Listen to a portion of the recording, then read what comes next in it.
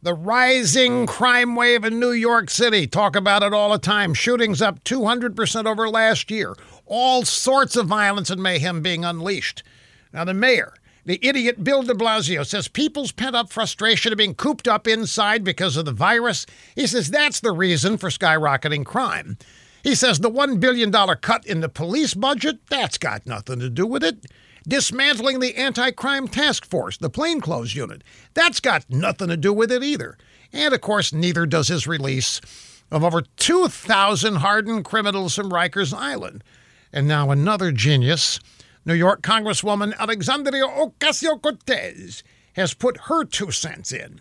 She agrees the massive police budget cuts are not related to the crime wave because she wants the police defunded. She says rising crimes caused by people who are scared to pay their rent.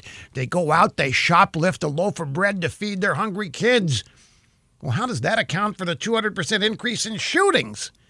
Meanwhile, on the other coast, California Democrats are about to release 8,000 criminals from jails and prisons to stop the virus from spreading, supposedly.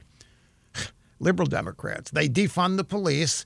The same time they release criminals from jail. I mean, what could possibly go wrong?